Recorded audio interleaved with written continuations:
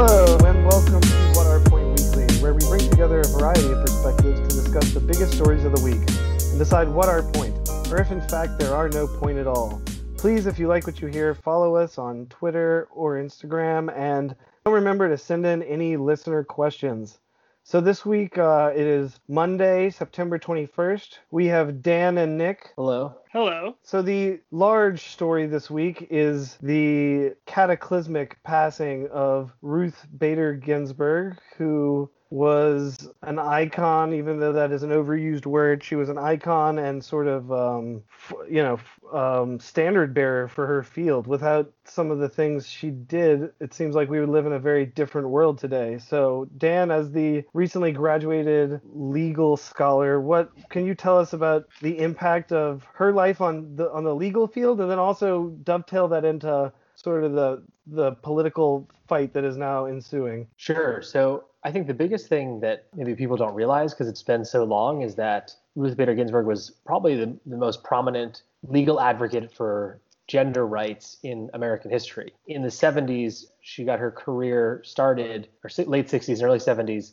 And there are some simple things that we were talking about, that if you were a woman, you couldn't sign for mortgage without your husband. You couldn't open a bank account. If you were, let's say you and your wife were married and she died, that a male widow couldn't get survivor benefits under Social Security. It was only set up for widows, not widowers. And so what she went through kind of the legal code and said, where does our law discriminate based on, certain kind of like class or societal views of what a man should do or a woman should do, and sued to end a lot of them. And then became so prominent that she became a judge on the DC circuit, and then, famously a Supreme Court justice for the last, I guess it's 35 years. She was 1993 or so. And I think the thing that made her so powerful on the Supreme Court, or so iconic, is her compassion. I think a lot of her opinions had a real human touch to them. Sonia Sotomayor, one of the other current Supreme Court justices, has a current feel too, where they focus on how, not these like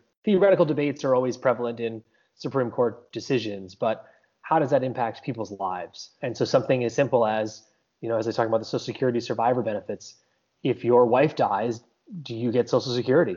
And that makes a huge difference in people's lives. Or being able to open a bank account, right, and not being unbanked.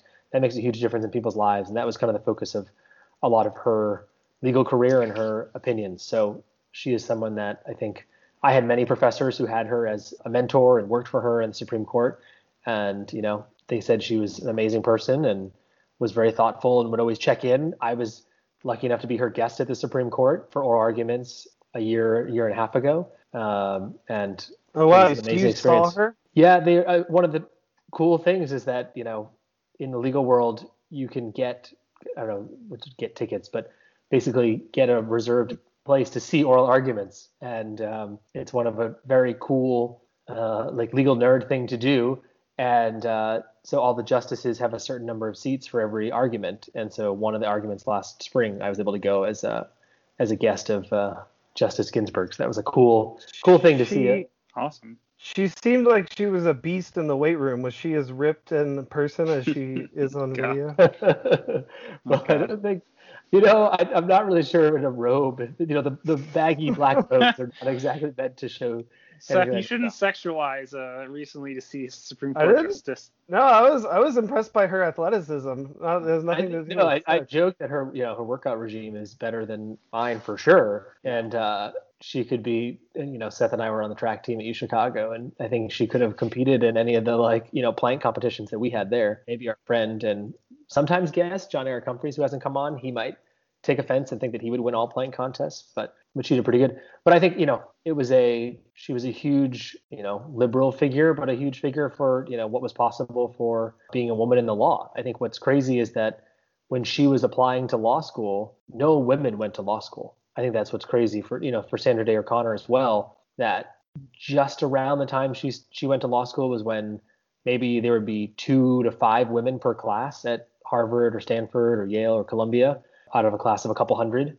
And it was often impossible for them to get a job, even if you were the top student and the smartest person in your class and, clerked for the Supreme Court. It was impossible to get a job at a Manhattan law firm as a woman fresh out of law school. So obviously that's very different today, and in large part thanks to her legal career, which I think is why everyone was so sad at her loss. And everyone's very sad. I think the other interesting thing, which is something I didn't realize, is that she is the first woman that will ever lie in state at the U.S. Capitol. So America has been around for over 250 years, and we have a tradition where if a prominent figure dies, they lie in state in honor of them at the U.S. Capitol. And there has What never about Rosa Parks? She lied in honor, so slightly different, but no woman has ever lied in state at the Capitol. But yes, Rosa Parks being the only other woman to be honored at all is truly insane when you think about that, in the last, I don't know, year, there have been probably 10 men that have lied in state, right? John McCain, John Lewis, President Bush. So it's kind of crazy that it took 270 years for a woman to lie in state. Billy Graham, yeah. That last one, right? That no woman has lied. I'm going through my repertoire in my head, and that is remarkable. That's insane. I'm trying to think of recently deceased notable individuals, and yeah, that's kind of crazy. And there are obviously a lot of women alive right now in politics. Speaker Pelosi, chief among them, but that will, I'm sure, be given that honor. But it's kind of crazy that it's been this long for that to happen.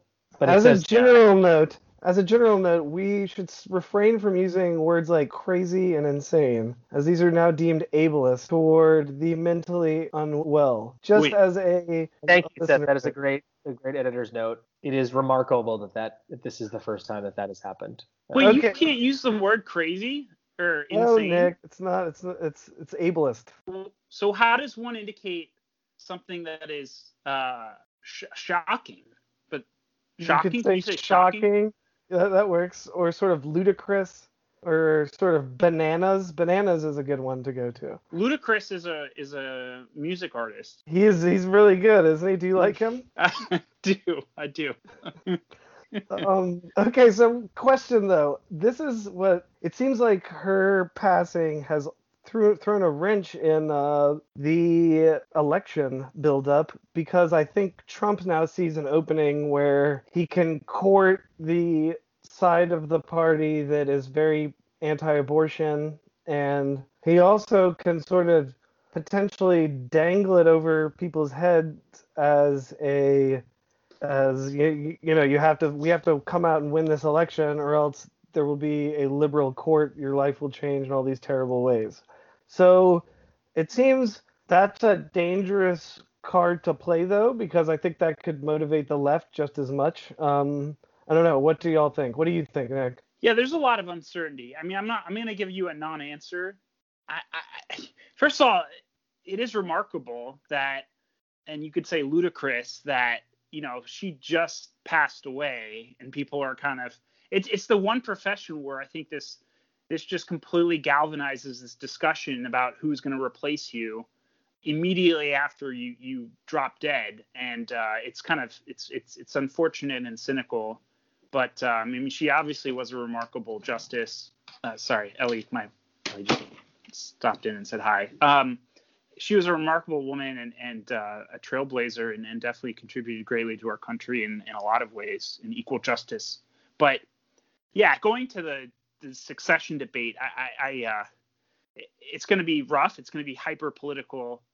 And I know the only information we have is that the president has indicated that he's going to nominate a woman. And there's two possible candidates that have arisen. So do you think they'll try to force through a nominee, the Senate will? I think it's going to be very tricky to do it before the election. I think lame duck would be a period to pay attention to. And I think it can play out in different ways. Obviously, if Trump is reelected, this won't be as toxic or as spicy. If the Senate flips and he's reelected, I see that going down. If the Senate flips and he loses the election, I think it will be very hyperly partisan and toxic if the GOP does proceed with a nomination. But that being said, they have that ability to do so. And the speaker, the majority leader has indicated that sort of that's his game plan for now. It seems so obviously hypocritical that it shouldn't surprise anyone they're going to do it, but it does. I feel like it's a sign of the political times we are in, where people are just lobbying toward their base. There's sort of nobody in the middle, and that's what polls show. It shows that sort of 90% of people are have made up their mind on either side. Yeah. I would look. There's a great Frontline documentary about the Supreme Court that aired right before she passed away a couple weeks ago that ties sort of this hyper-partisan environment to kind of the 80s when Robert Bork was nominated to the Supreme Court. I mean, obviously people know that outcome where it did not, his nomination was rejected by the Senate. And I think a lot of the senators who are kind of in leadership positions now, especially among the Republicans, remember that time. So there was one listener comment or question this week, and it was basically, why didn't the Democrats or someone try to hide Justice Ginsburg's death? Like, sort of fake it for as long as possible. Jeez. If you need, like, put a body double out.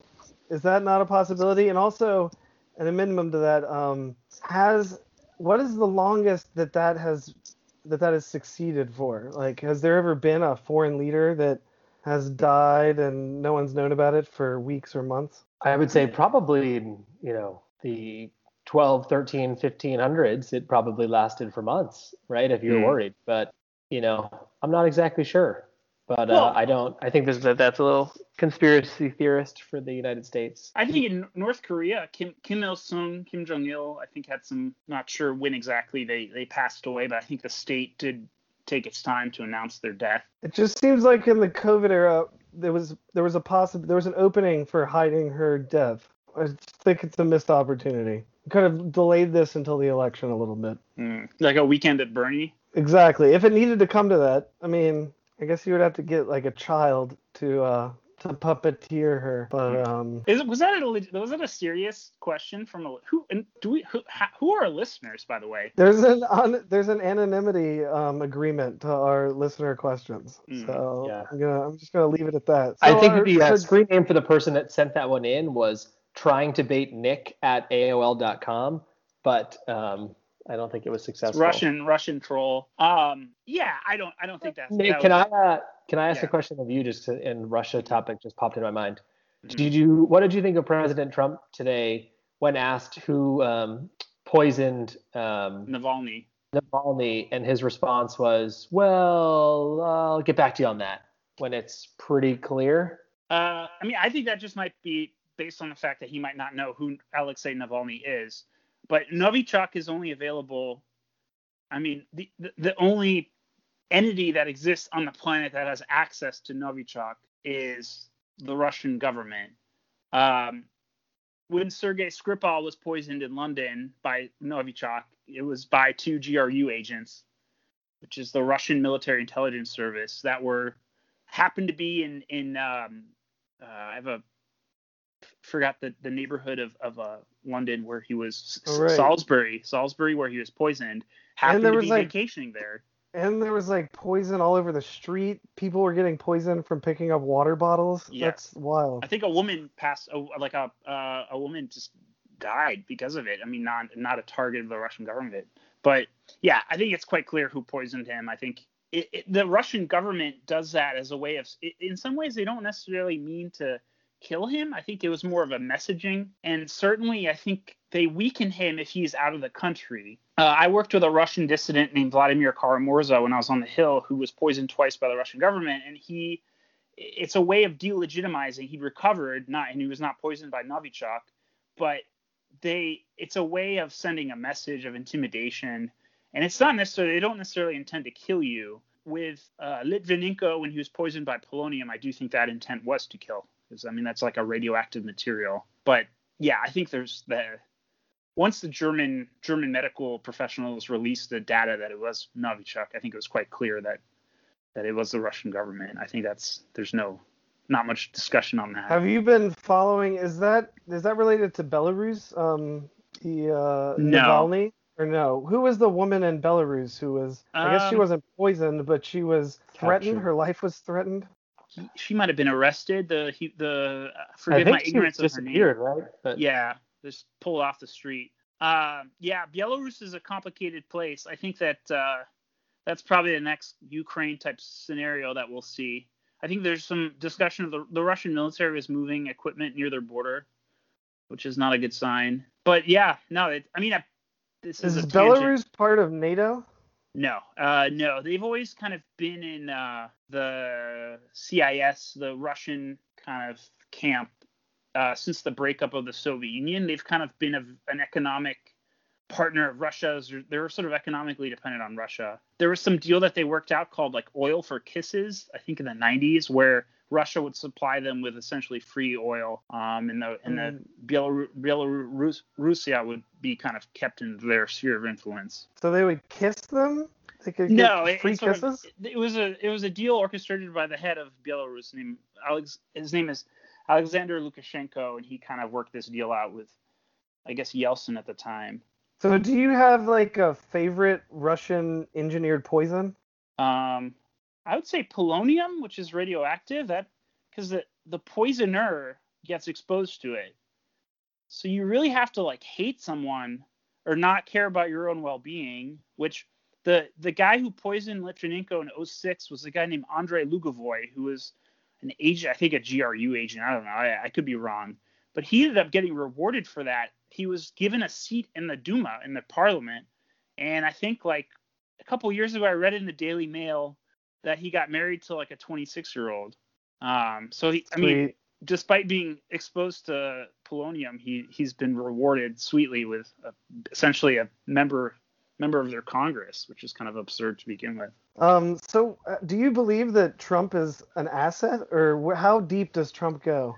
No, I don't think he's an asset of the Russian government. I think that he's said some things that are sympathetic to Russia, which I think he's misinformed in that sense, or has, I think, poor judgment if he truly believes those comments that the Russians, are I think he said like, why can't we be nice with Russia or something like that? And those decisions aren't going to be made in Washington. Those decisions are going to be made in Moscow. I mean, but you don't think there's like compromise on Trump? It seems like his policy is very geared toward playing nice with Russia. I think his rhetoric and I think his policy, it's a mixed bag. I think he's done things too. He signed CAATSA, which was a big sanctions package in 2017.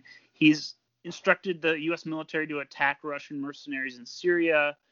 He has Dan, what do you lethal think? aid Do you to think Ukraine. that the Russians have compromise on Donald Trump? I think maybe he's just jealous of Putin, right? He's just kind of like, Putin gets to rule forever and have $100 billion.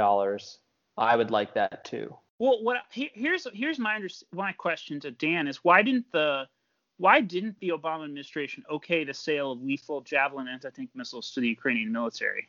Nick, I'm not going to lie. I'm not as intensely up on every foreign policy Javelin missile transaction, but I would say they're trying to have less weapons in the world would be probably one. So you're asking why the Obamas did not allow the sale of missiles to the Ukraine?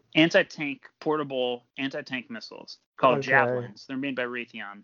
Okay, and that is what that's supposed to show, that both administrations have sort of been cozy to Russia? No, it's a strategic or a tactical weapon that changes the dynamic on the battlefield. So if you supply it to the Ukrainian military, it allows them to destroy Russian tanks in eastern Ukraine. It's also an escalation, though. Obama seemed on all borders to try to de-escalate. Exactly. Yeah, in all realms. But in foreign policy, I mean, there's this adage that says sometimes to de-escalate, you need to escalate. And if the Russians think that you're not acting in a way of in a response, they're just going to keep biting off pieces of the apple. But that's only because you don't know all the unknowns, and we know the unknowns. All these known unknowns that you don't know. Right. Thank you, Rumsfeld. Well, yeah, I don't mean to. We're gone on a tangent. Tell us some more adages. I want some more foreign policy adages, Nick. If you want something, take it. I think that's from The Departed. I don't know. Departed or Hitler? Kind of both similar mantras, right? I think I remember hearing that from Jack Nicholson's character in The Departed. Are there any like adages you live by that you sort of repeat in the mirror or anything like that? History. What is it? History provides context, not lessons. I think that's Elliot Abrams who said that. I'm trying to think what else. Don't invade Russia in the winter. I think Napoleon said that? probably. No land wars in Asia. No land wars in Asia. That's another one. That's a good one. All right. So wait, Dan, do you want to talk about basketball in the waning minutes of the podcast? Yeah, I think we had a huge moment in the basketball playoffs when Gordon Hayward came back a little earlier than expected from his sprained ankle and was the key or the fulcrum for the Celtics turnaround.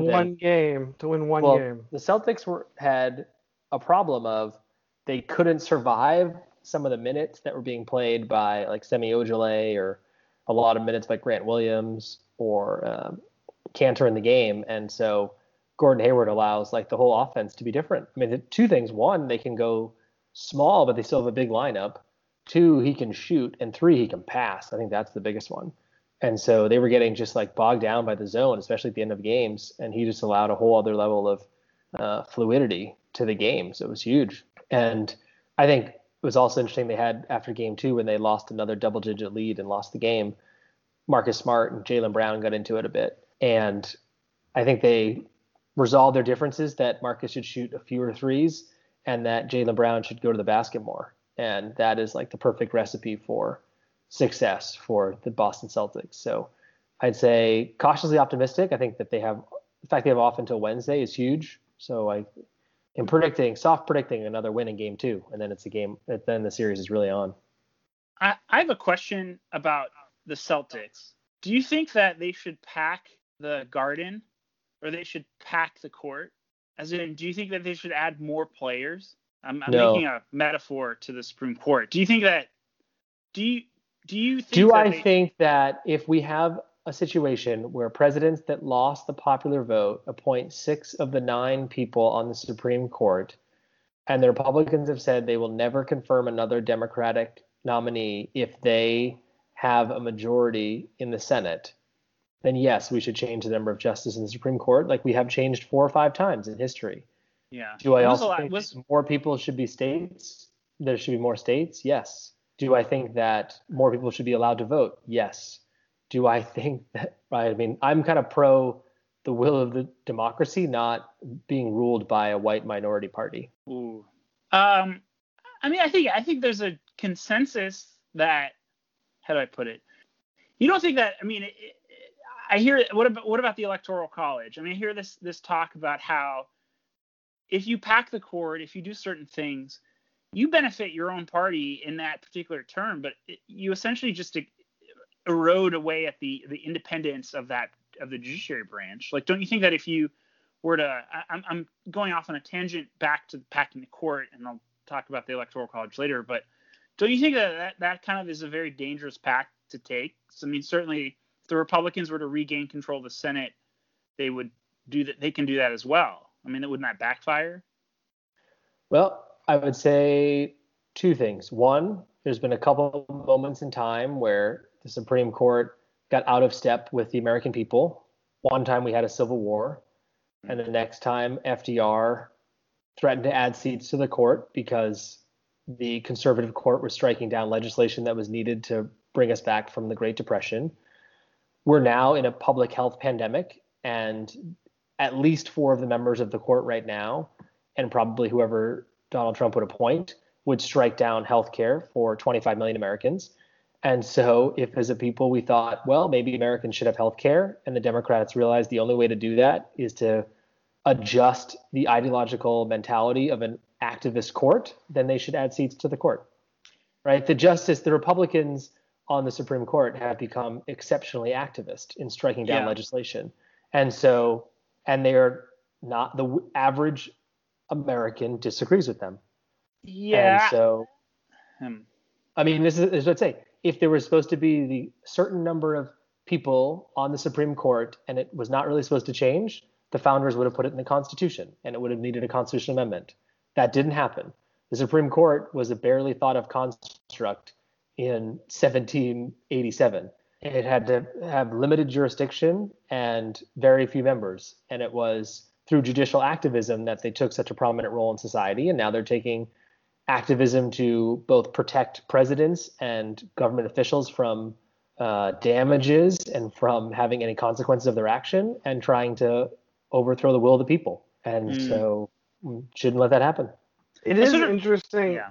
in my opinion, how it feels like the paradigm that's set up in our country is that the conservatives or traditionalists, ever everyone in that bent, and that then sort of balloons out towards libertarians and people that believe that sort of uh, you should have the most simple, least intrusive interpretation of laws and the mandate of government. That side of things is always at battle with the other side of things, which is that times change, interpretations need to change, and then when the people on the more nuanced progressive side then try to counter that with a an argument like Dan is trying to make based in the foundations of the documents. Sort of, we're allowed. There's nothing in the documents that say that we can't do this. Not only that, this has happened multiple times. Then the other side tries to say, well, you like that isn't really in tradition because look, you can't. It feels like this constant bait and switch argument that's happening, and I feel like the key argument that Dan makes is that one side of the branches of government will then sort of balance naturally the other sides if one side becomes too activist, and it really is determined by the will of the people, however vague that is. But at some point, people will get angry. There will be, unrest, or there will be deep state, drama to try to, and that is what's happening. It seems like Trump has pushed things so far that people in the quote unquote deep state or these career bureaucrats, they've been pushed too far. So there is sort of this mild reaction just to convention. So I don't know. It seems like a really flimsy argument to say that we should just keep things the way they have been because that's the traditionalists or conservative only use that argument when it fits their needs at that present moment. Right. And I think, the same argument could be made. We should keep things as they are. Women shouldn't be allowed to vote. Or as we were talking about, as we were talking about earlier in our segment, as Justice Ginsburg fought for when she was a lawyer, well, we should just keep things as the way they are. Women shouldn't be allowed to have bank accounts or a mortgage or get a driver's license without their husband's permission. Right? I think that's a cheap argument to say that keeping the numerical number of justices is the same as allowing for the disenfranchisement of a essentially 50% or more of the population. But the thing is, if we keep only 9, if Trump pushes through a nominee and we keep only 9 in the Supreme Court, then the 6 Republican justices on the Supreme Court will disenfranchise a majority of the American population for the next 25 years. Well, there's also no guarantee that. Late. Yeah. I mean, wasn't Souter appointed by the Republican president? I mean, you've had a long history of justices being nominated. Brennan by Eisenhower. I mean, that lean, as soon as they get to the court, they lean to the left on judiciary matters. So there's no guarantee that just because a Supreme Court justice is nominated by a particular president, there's no guarantee that their ideological slant will remain the same once they're on the court. And I look at John Roberts. I would say it does take a certain amount of heartlessness to remain a legal conservative for your entire life. And so I do think when people get to the Supreme Court, they're like, God, I can't be this awful every day. And so they lean left. But I think what the counter aspect to the Justice Souter, who's one of my favorite justices, in the wake of him becoming too liberal, the far right legal conservative movement embraced the Federalist Society and deferred all judicial picks to them. And so if you don't have a 25-year record of being indoctrinated by the Federalist Society, you can't become a federal judge. So I don't think we're going to have Justice Souter moments in the future. I think that if you pack the court, first of all, if you expand the seats on the court, the court had 10 members for a while in the 1800s. That was a good number. It's better than 9. 9 is kind of the opposite of the devil's number. It's kind of scary. God. I think that it's kind of the way I'll put it is this might not necessarily pan out, but I think it is not a healthy sign of democracy when you erode the independence of the branch. And I see other countries have done it, especially like Bolivia. In Latin America, they've had a trend where they've Venezuela, where you pack the court, you erode its independence. So I guess what I say would what they end up like getting rid of term limits. They end up getting rid of all sorts of things that keep the system of checks and balances in place. It's just bad. There's no concrete evidence to say that if you do that in America, this will be the outcome. However, it is a sort of ominous practice that could lead to essentially the fundamental undermining of our democracy, even though I would just say had good intent if it originally had good intentions.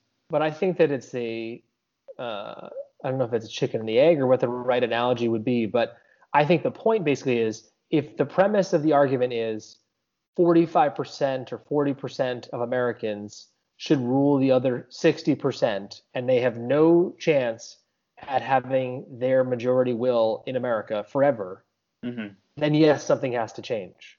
And so I would say the actual problem is if you want to have a structural rule by minority rule, that is not a steady state. And so something will change. What our point? So wait, can I just make one point? And I think it's kind of salient when you think about it at large. Nick, when you say a justice is appointed and they commonly then become more liberal, isn't that all you need to hear? Doesn't that show you that the structures of our country are set up in a way that favor people that are more conservative, and then the actual will of the people, they almost naturally, like algae in the water, end up waving where the waves are going, where the pulse of the nation is going. So that's like, I think gay marriage is a great example of that. So it was like the states started changing, and then all of a sudden the Supreme Court was like, all right, we get it, let's do this. We're cool kids. And then everything was changed all of a sudden. Yeah, I mean, look, there's things that require change. I mean, there is progress that is required in this country to make it a much more to really like strengthen the concept of equal justice under the law. There are things that need to be done to constantly evolve our democracy and make it more fair and equitable for all of its citizens. It's not necessarily like political slant. It's just sometimes good intentions lead to bad outcomes. And I believe, Dan brought up a valid point. Seth, you probably brought it up too about judicial activism.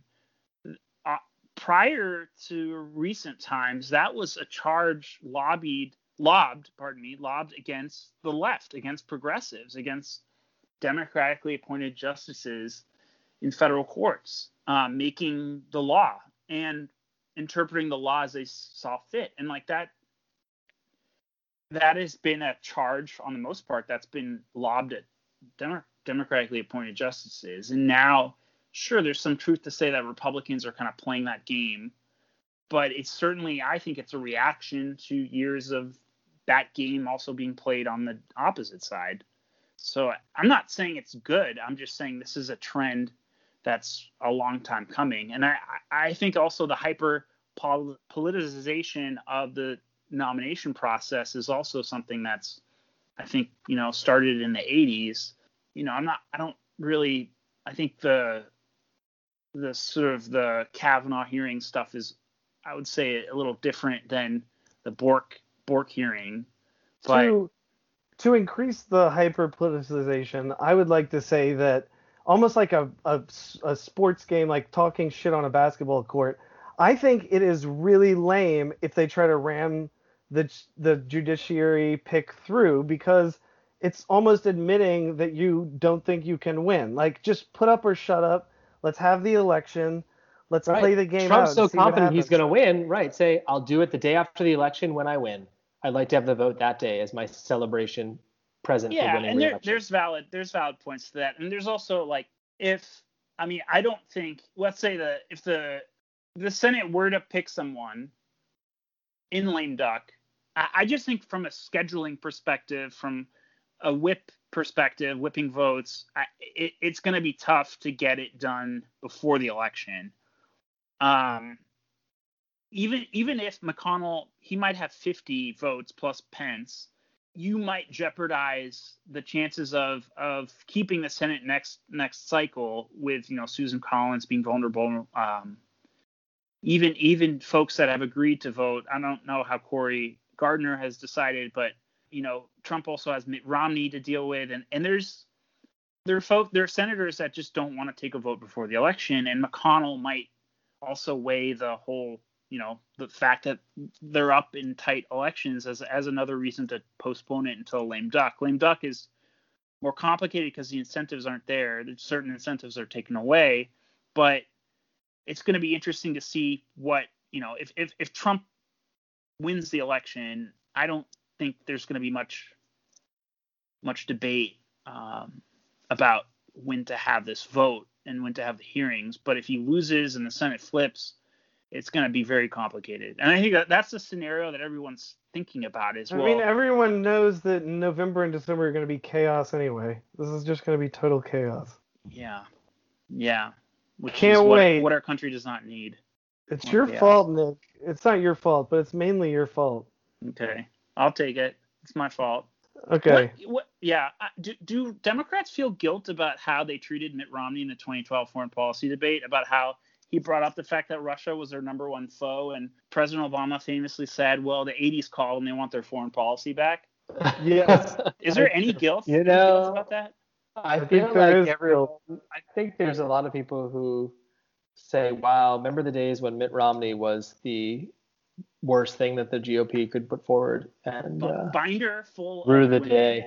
He was an interesting guy. I really enjoyed the documentary about him. He's just such a genuine man. Awkward guy. Yeah, right. Him sitting around with his sons talking about their goals and ambitions and the ethics of running. He's a very endearing guy, even though he's a weirdo.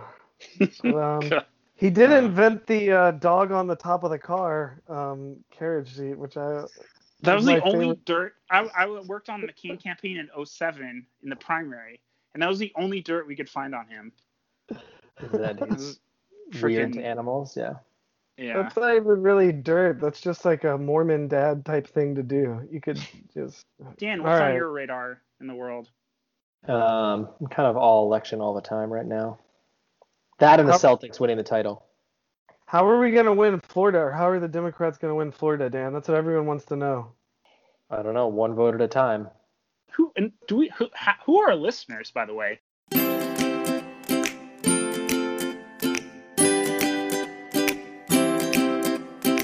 Thank you for listening to this week's episode. Tune in next week when we'll talk about currencies, financial exchange, and emerging markets. Please send in any questions to our Instagram at WhatOurPoint.